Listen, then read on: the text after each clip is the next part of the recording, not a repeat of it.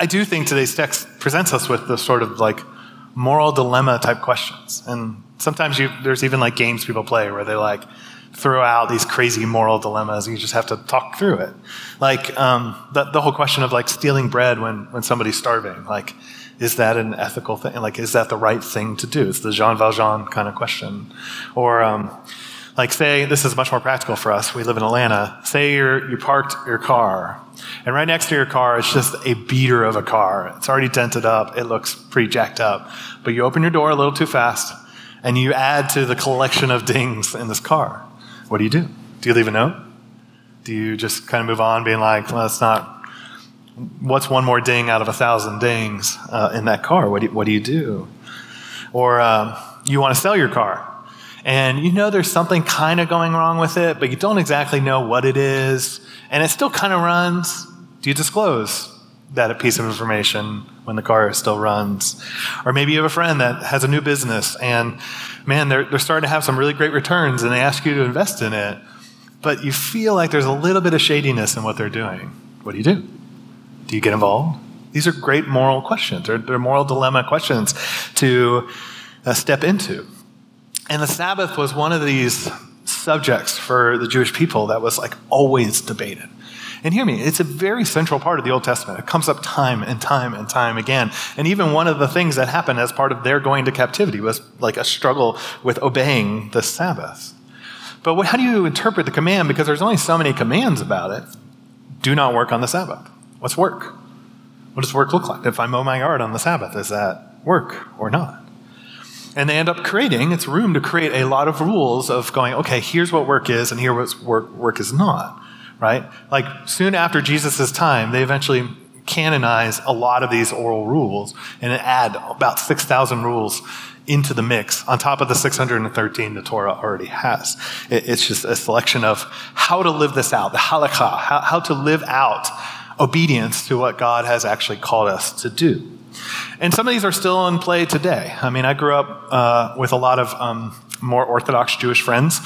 They used to invite me over on a Friday night because I could turn the lights on and off and they couldn't. And so I was allowed to do certain things and they weren't allowed to do. And so they would have all these rules and kind of work around them in particular ways. Or last summer we got to visit my family and I to Israel.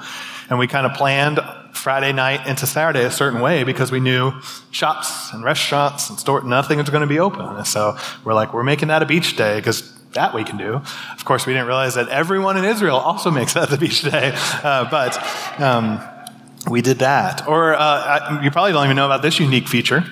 So in Manhattan, there is a fishing wire that runs around most of the city, most of the island.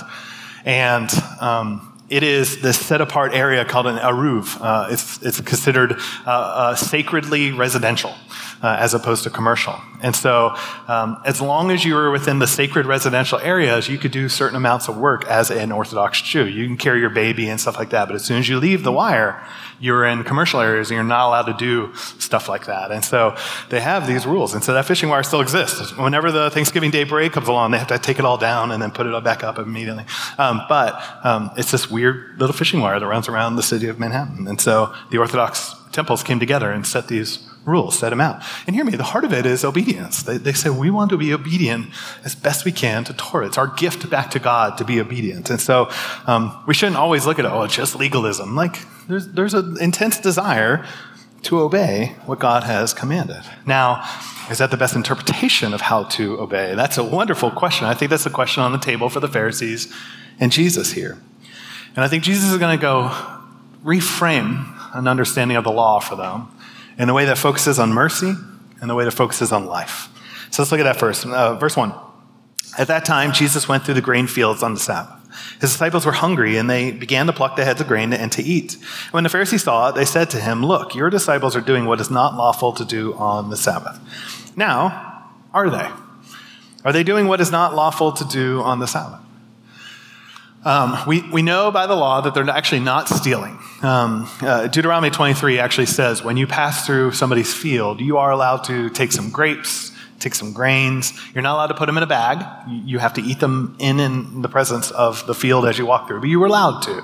It's actually a way to provide for those that have no means or to hungry. And so They weren't stealing on the Sabbath, so that's not a problem. The question is what they were doing considered work, considered harvesting on the Sabbath? That was the question at hand. And so that's the problem that they're wrestling with. Now, to take a step back, what is the purpose of the Sabbath? What is the Sabbath for? This is a congregational question. What are some of the things the Sabbath is for? Because we get a few principles, I think, in the Old Testament. Rest. And I heard worship in there too. Yeah, sort of like it's sacred time. It is time that is set apart for God. There is some devotional side of what it is. It is rest, like literally physical rest as well, no work. What else? What was that? Sure, there's definitely a connection, a communal connection of what Sabbath is. I think even some of that goes back to the garden. It's remembering the garden that we are created as humanity, and the initial start is that we are good, and that's a good thing, and the end game of the storyline. What else? Worship? Is that what you said? Yeah. The sacredness of that time. I think there's some things around trust and provision. Do we believe that us working 6 days a week is enough, and that God will continue to provide for us, even making sure we work a little extra on Friday to make sure we get everything done for Saturday? And I think there's even questions of mercy and justice tied into Sabbath. Like if you had a servant or something like that, they had to take the day off too. It wasn't just like the owners got to take day offs, or their farm animals or your land. It all took a rest day as well. So you had this day set apart. And it was a big deal, the Shabbat day. And I think Jesus is confronting these Pharisees and essentially saying, look, if you're worried about my disciples rolling some grain in their fingers and eating it, I think you're missing the point of what Shabbat is actually about, what Sabbath is actually about. And a way to highlight how Jesus interprets the law versus how the Pharisees, which is getting to the question around, like, why not just say use a bad interpretation? Because I think Jesus is going to give them a principle of which to view the law through. So where does Jesus go? He says to them, have you not read what David did when he was hungry, and those who were with him, how he entered the house of God and ate the bread of the presence, which it was not lawful for him to eat, nor for those who were with him, but only for the priests, which, once again, have you not read? It's just a funny dig. But he's referencing a very specific Old Testament story here. And I think even Jesus is connecting it. There's a story of a king that not a lot of people understood was the king. And he was traveling around with a bunch of men, and they were all really hungry. And so that's very much what Jesus is doing. But it's a story from David's life. And David, at this time, had been anointed king by Samuel, but Saul was still the king on the throne. So David's sort of the would-be king, Saul's still actually in charge, and Saul's not so happy about this anointment of David and really wants to kill David, as you would if you were the current king on the throne. And so Saul's chasing David all over the country at this moment. And then this story comes out of 1 Samuel 21. And so David came to Nob, to Ahimelech the priest. And Ahimelech came to meet David, trembling, and said to him, why are you alone and no one with you? And David said to Ahimelech the priest, the king has charged me with a matter and said to me, let no one know anything of this matter from which I send you and with which I have charged you. By the way, I hope we're really okay with some of the gray moments in Scripture, because David just lied to this priest's face, right? He's like, oh yeah, the king sent me on this, and we're not supposed to talk about it. That's all that David said. Now, he could be stretching the truth, being like, well, God the king sent him, but David knows the priest thinks it's Saul, all right? He's not a dummy. And so this is what David says to him. I have made an appointment with the young men for such and such a place. Now then, what do you have on hand? Give me 5 loaves of bread and whatever is here. And the priest answered David, I have no common bread on hand, but that here there is some holy bread if your young men have kept themselves from women. So the priest is like, look, I know you need bread. I know you're on a mission from the king. I know you have this need. All I have is this special consecrated bread. Now, it's important to know what that bread is. So inside the tabernacle, you had just a couple of pieces of furniture. You had a lamp, you had a table, you had a little incense altar. And the table is the table for the bread. It's a bread of presence. And there are 12 loaves that would sit on this table. They were to represent all 12 tribes. It was sort of this picture of the 12 tribes sort of dining with God presently, sort of this picture of fellowship with God. And so you had these 12 pieces of bread. Now, according to Levitical law, only the priest is allowed to eat that bread when they are done with it. And so it's special bread, holy bread, consecrated, set apart bread. So what does the priest say? Well, David speaks first. He says, truly women have been kept from us, as always, when I go on an expedition, for some reason. The vessels of the young men are holy, even when it is an ordinary journey. How much more today will their vessels be holy? And so I think the priest is like, look, you at least need some cleanliness here. Are you clean? And David's essentially like, yes, me and my men are clean. So the priest gave him the holy bread, for there was no bread there but the bread of the presence, which is removed from before the Lord, to be replaced by hot bread on the day it was taken away. And so the priest, in this moment, gives David the bread. Now, it's important to remember what a priest is for, what the purpose of a priest is. They have multiple jobs. They are to represent a God to the people, so they are to communicate what God is like. They are to represent the people back to God, so they help them understand like what atonement is, what returning to God, the oneness with God is, and to care for people's needs. So the priests actually were in charge of, as part of their collections of various things from the people, to distribute those goods to those in need. That was part of the priestly system. And so there were all those things. So let's be real. When David eats this bread, he is breaking a command in the law, right? It is clear the priests are the only ones to eat this bread, and yet this is what's happening in the moment. They're giving it to David.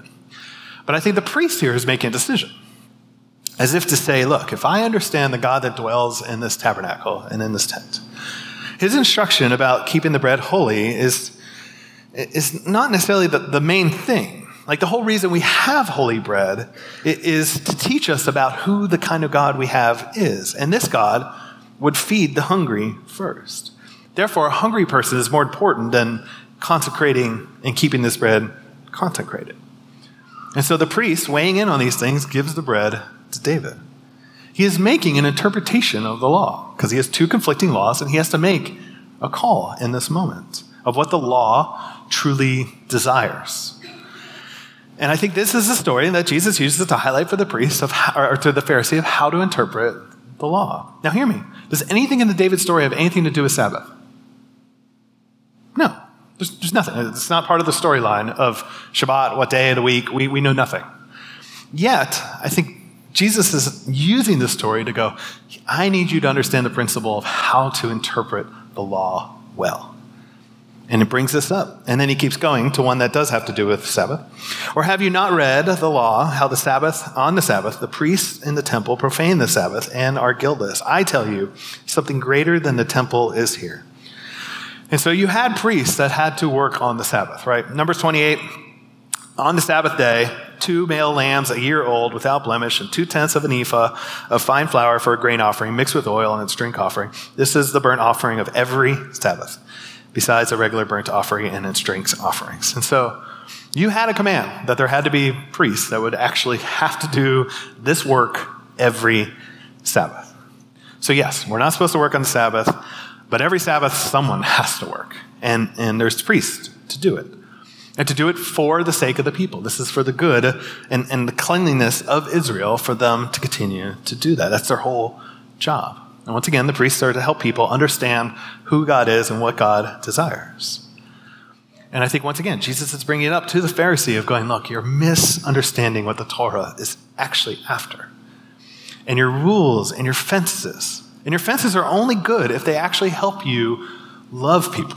If they actually help you care for hungry people. If they actually help you engage in this. If not, if they hurt people, if they leave people hungry, then your laws are problematic. And I think he's starting to bring that up by their principles. And he says, if you had known what this means, I desire mercy and not sacrifice, which he just said like 2 chapters ago when he was sitting and eating with sinners and the Pharisees had a big problem with him. I desire mercy and not sacrifice. You would not have condemned the guiltless. You would not have condemned my disciples. For the Son of Man is Lord of the Sabbath. And so, remember this, I desire mercy, not sacrifice. Because I think he's pointing to the telos, like the end game, the purpose of the law, which is around things like mercy, not sacrifice. If it's about sacrifice, you've missed the point, Pharisees. What I desire is mercy. And what the Torah is after, what the prophets speak to, are creating a people to himself. Like that's what the law was partly given for, so that God would have his people, to create a unique people, a people set apart, a people different from the nations, and to bless the nations, a nation of priests, right? That's what they're called in the beginning of, right when they get to Sinai, that they would be a nation of priests, the people that would represent the God of the universe to the rest of the nations. And central to that, according to Jesus, is mercy. And therefore the laws are given with the end game of mercy, not sacrifice. So then he says, the Son of Man is Lord of the Sabbath, or Shabbat. Now, there are a couple ways to go with this line. If you go in the Old Testament, the Son of Man phrase has a lot of different usages. If you're in the book of Daniel, it is this prophetic figure that comes to the Ancient of Days. It was a bit mysterious, and there are times where Jesus picks it up that way. There are times, as I said a couple months ago, that Jesus picks it up around sort of the son of Abel and this expectation of vengeance. But there's also times in the Old Testament where it is used simply to talk about humans and humanity, right? Like Psalm 8. What is mankind? What is Enosh, that you are mindful of him? Or human beings, or Ben Adam, son of man, that you care for them. Or Ezekiel. Ezekiel will have this interaction with God, and God will speak to Ezekiel. And God will basically say, like, as a reminder, Ezekiel, you are just a human. I'm going to show you this fanciful thing, but you are human. He says, Son of man, Ben Adam, stand up on your feet, and I will speak to you. Now the question is, which one is it here?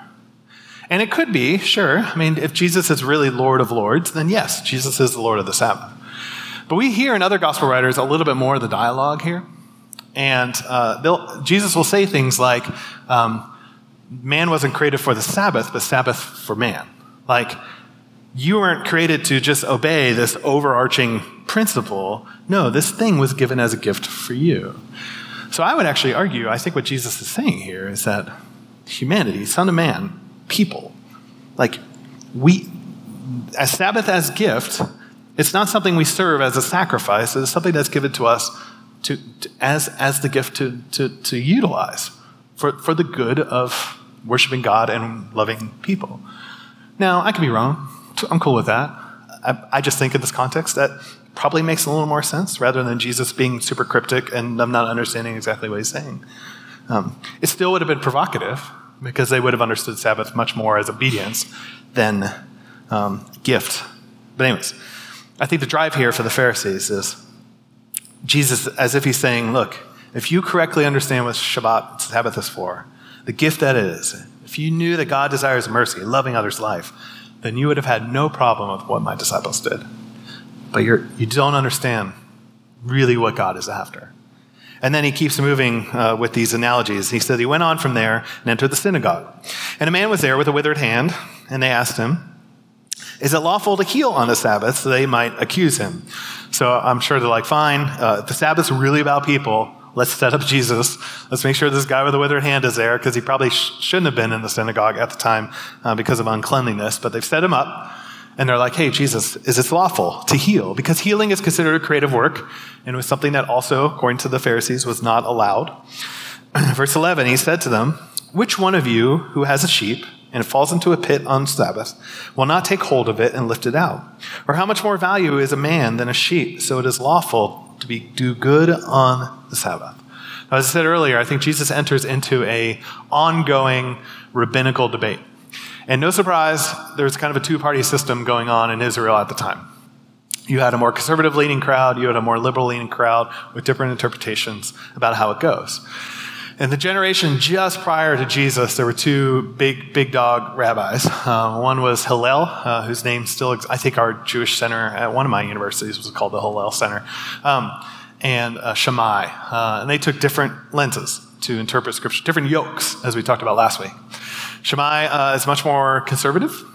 His first statement, most of these debates, they would have that conversation of what is the greatest commandment. So when Jesus is asked that, it's not an abnormal question. They would say, what is the greatest commandment? And the rabbis would all go, the Shema, love the Lord your God with all your heart, mind, soul, and strength. Cool. Everybody would tend to agree on that. And then the second command was always sort of like, and here's the principle I use to interpret all the pieces of it. And so Shammai would say, love the Lord your God and obey the Sabbath. He was a big obedience guy. He was like, you better obey the laws. Like, that is what we are called to be as God's people, the people of obedience. And Hillel came around with a very different thing. And he said, that which is hateful unto you, do not do to your neighbor. And Hillel couched it with the Levitical law of love your neighbor as yourself. And so Hillel actually had a much more Jesus-y, well, I guess Jesus had a little more Hillelish answer in some of the ways that he answers some of those questions. I think Jesus goes further than Hillel in a lot of ways. But I think even in those debates around the greatest commandment, I think Jesus' answer is like, look, when I look at the scriptures, the first principle, the weightiest principle is a lens of love. How do I love my neighbor? That's the first step of interpretation. And I think that's going on here. It's the weightiness of the law, the question of what is heavier. Where two commandments come into conflict with each other, how do we make a decision, right? It's the question of like the Holocaust. You're housing Jews in your basement, and the SS shows up to your door. What do? Do I lie to the SS, or do I preserve life? Well, I guess, do I lie and preserve life, or do I speak the truth to the SS? What's the decision there? And I don't think it's a question. I think sometimes we read the word law and immediately think of our legal system. And I don't think it's a question of actually breaking a command, but the question of fulfilling the right command. I think that's what Jesus is really framing for them. That when we fulfill the right command, we're not actually breaking any command. We are fulfilling the Torah. We are fulfilling God's design for us. We see this in Scripture. We see this in the midwives in Pharaoh, right? Pharaoh speaks to the Jewish midwives, say, hey, you need to kill all the firstborn kids.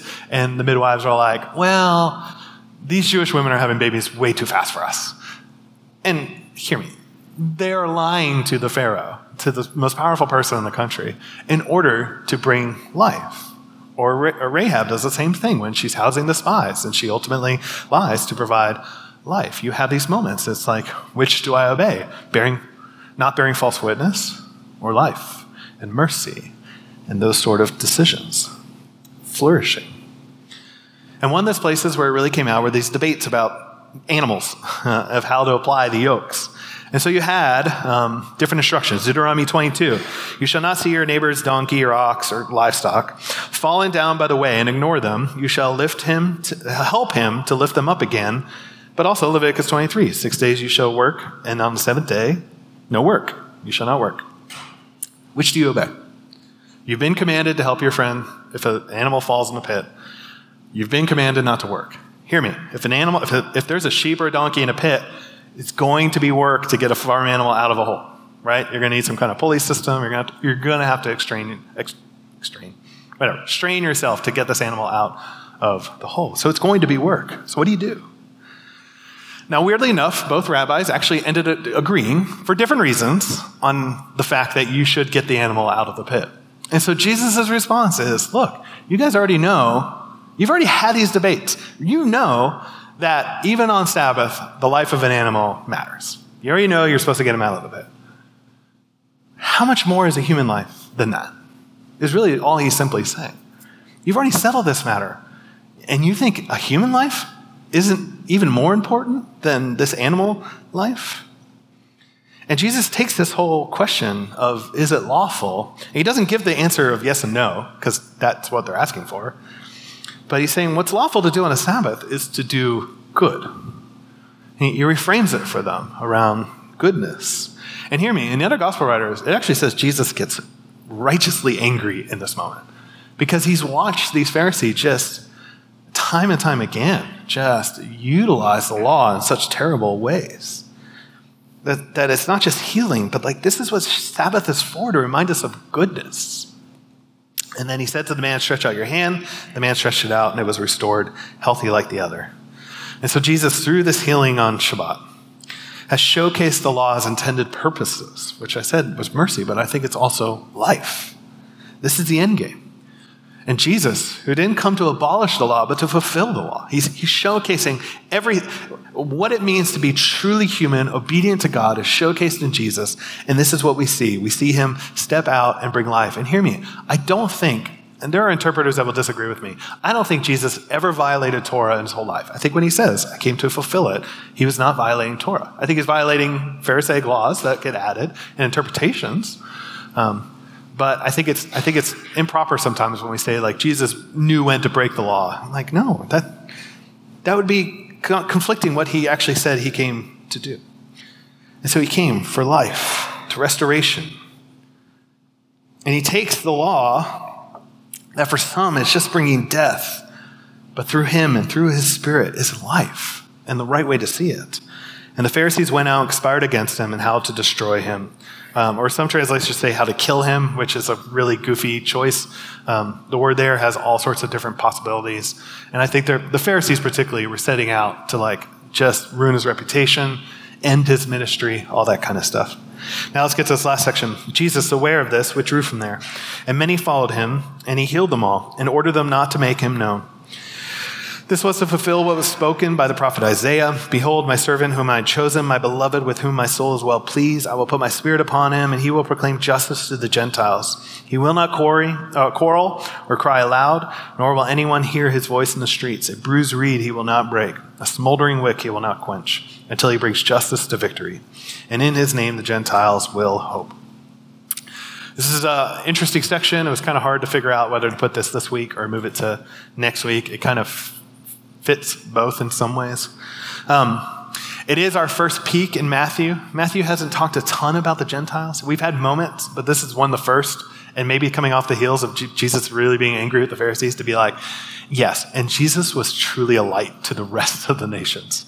And starting to hit down that road. But I think Matthew introduced this text here in the middle of these stories because he's going to be fighting quite a bit with the Pharisees, and he's about to go into some more fights with the religious leadership and the Pharisees. And right here in the middle, I think Matthew is reminding us that, like, Jesus has all these quarrels, but that was not why he was here. He wasn't here to promote his ministry in this massive public way on the streets. He wasn't here to get into these philosophical debates with all the religious leadership. That wasn't his main goal. He ticked them off, and it happened. But that wasn't why he was here. And he would sneak away, and he would keep healing, and he would keep bringing shalom, and he would keep doing his kingdom work. He wouldn't be out in the streets making sure everybody heard him. And he did it with gentleness and humility, like he wouldn't even break a bruised reed in the midst of this. And I think it's just a reminder from Matthew that although Jesus had these interactions, his ministry was nothing like theirs. The Pharisees were performative and Jesus was transformative. Theirs brought isolation and Jesus brought inclusion. Theirs brought rejection and Jesus brought healing. Theirs was abolishing the law and Jesus was fulfilling the law. Theirs brought shackles and Jesus brought freedom. Theirs brought condemnation and Jesus brought mercy.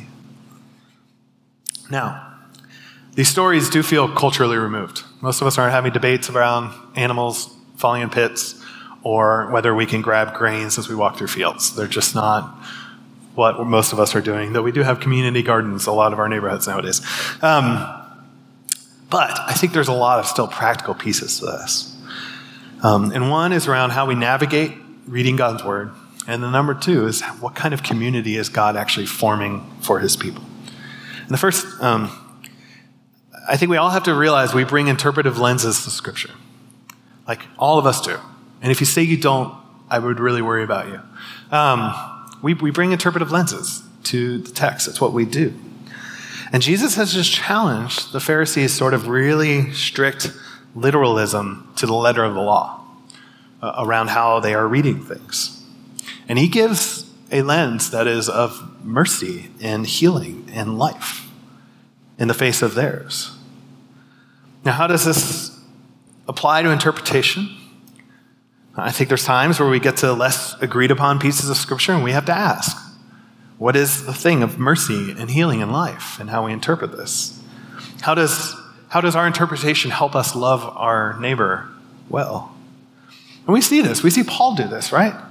Paul's dealing with the church, and some feel like they have a total freedom to eat whatever food they want. They don't think idols are real. There's no real demonic power to them. We just get to do what we want. And then others who are like, no, like, we shouldn't be doing that. And Paul's deferral is, hey, like, you should care about the other's position and be willing to lay down your own freedoms for the sake of the other person, right? If you think Halloween is satanic and some of you think Halloween is just fun, okay, defer to somebody else in terms of some of your convictions. If it causes somebody else to stumble, be willing to not think of yourself. Or we see things like the women caught in adultery in the story. There's lack of another person who, I don't know how you commit adultery without another person who committed adultery with you, and a lack of sufficient witnesses in that moment. So what do they do? What does Jesus do in that moment? He defaults to mercy and life and love of neighbor. Or all the debates around marriage that exist in Scripture because of infidelity or abandonment, all these things that destroy marriage, and the way that particularly men would misuse a certificate of divorce and marginalize women constantly. And Jesus takes a position that says, no, the merciful, the healing thing to do, the protection thing to do is the dignity of marriage. And there's so many ways this plays out. Like when we enter the voting booth, do we enter with a lens of mercy and love? Do we ask, how do I best love my neighbor with my vote? Or do we just go, how does this help me, right? What laws would show more mercy and healing that are about life? Now that should challenge a lot of different places. Maybe you're pro-abortion, and that challenges it. Maybe you're pro-capital punishment, and that challenges you. There's a lot of ways that this can challenge. Or questions that we still have. When there's physical or emotional abuse in marriage, is that grounds for divorce? Well, what does mercy say in that? When there's possible violent threat against someone, does that justify violence back? Or preemptive violence, like that countries like to do all the time? What about Scripture is unclear on things like baptism, or women in ministry, or gender roles, or leadership structures, or essential doctrines versus opinions? Jesus' teaching should cause us to navigate those with the lens of mercy and healing and love. So will we become also a people of mercy and life and healing and love? It's been quite a refrain throughout Matthew. I feel like he's beating the dead horse around this idea, as if he's talking to a lot of a Jewish audience who have a very certain way of seeing the Torah. And Matthew's like, no, I need to tell you how Jesus is different. And he still speaks about the law, but he speaks about it in ways that really seem to fulfill it. That the law was never the problem. It was always how we utilize the law. I would argue that's actually what Paul's after in the book of Romans quite a bit, is how the abuse of the law is really how sin really plays out in the world. That the law with the Spirit can transform, and the law with sin can deform. It reminds me quite a bit of a scene, this is going to be a weird reference, a Mandy Moore movie that was called Saved. It was quite a scathing rebuke against the conservative Christian church. Some of it very founded, and some of it probably overstating his case. But Mandy Moore is this super conservative high schooler, and kind of the quintessential judgmental picture of Christianity, and decides to have this sort of intervention for one of their friends that they consider backsliding and everything else. And they kidnap her and throw her in a van. And eventually her friend gets out, and her friend's sort of walking away, and her friend's like, you don't understand the love of God or the love of Christ. And then at that moment, Mandy Moore, taking her Bible, throws it at the girl and says, I am filled with the love of Christ, and hits her in the back. And the friend turns around and agrees that she does not understand love. And she says, and she picks up the Bible and says, this is not a weapon. And it's such a poignant moment. And it's so true of so much of how the church operates, and how much the church uses it and weaponizes the Bible. And sometimes to do things like judge one lifestyle in a certain way, yet overlook all these other sinful lifestyles that may not offend us as much. Or ways that husbands overstate or manipulate their wives using a verse around submission to get there. Or abusive church leadership utilizing it to shut down any critique or challenge to their decisions. When it's used to uphold an unjust patriarchy, when it's used to defend slavery in history, when it's used for politically invoked religious principles to gain support, claiming divine endorsement of their policies and positions. When cherry-picked verses that support a preset position, yet they don't consider the breadth and variety of Scripture on a given topic. when people employ the Bible to make others feel spiritually inadequate or guilty about their beliefs and actions, even if they're sincerely trying to live out their faith. Using passages about divine judgment or consequences to manipulate or to control individuals. Using doctrinal differences within Christianity to exclude, criticize, and undermine others who hold differing theological beliefs. Man, I see that way more than I want to. Failing to empathize with the struggles and experiences with others. Dismissing their concerns with simplistic and judgmental biblical responses. Asserting that only individuals who adhere to a particular set of beliefs will be saved and have access to God's grace, excluding others based upon the faith journey. And hear me, the Pharisees did it, and we still do it. And we take the law, and we take what God desires, and we look through it through a certain lens and use it to just beat people, to just wreak havoc. Either the law with the Spirit transforms us or not, or with sin deforms us. And will we let it transform us into the people of mercy and love and life that Jesus creates through his life, death, and resurrection? Now, it's a lot of talk about law today. And I want to be clear. The starting point to everything is grace, right? Like, we don't love others and our neighbors as a starting point. We love because Jesus loved us first. And I always want to be clear on that. But we're redeemed to go be a new people. Israel was redeemed from Egypt to go be a new people. And the same still holds true to us. We don't do it because we're just trying to make God happy. God is satisfied by the work of his Son. But he calls us into a new life. But it's because he was that first. We have to connect it always to the person and work of Jesus. He is love, and he is merciful, and he is life, and he is healer. So his people should be. He is all those things through his death and resurrection. He showcases love that he would lay out his life for his friends. He is merciful that he would stand on the cross and say, Father, have forgiveness on them. They don't know what they're doing. He is life because he is the resurrection and the life, and came back from the dead. And he is the healer who invites us now, by the power of the Spirit, to heal our sin-sick souls. He is all those things. And then we imitate Christ and become all those things. We don't become judgment, because he didn't come. He didn't come to condemn this world, and so we don't. And so will we step into the kind of people and the readers of the Bible that Jesus desires his people to be? It may push us to be real. It may cause us to rethink some things. There are Pharisees that had to rethink a lot of positions, and some of them did. Some of them are around at the beginning of the story in John and are there at the crucifixion in the end. We see Pharisees in the early church in Acts. We see some that go, you know what? I was wrong. That is life. And may we repent and step into the way of Jesus and not the way of the Pharisees.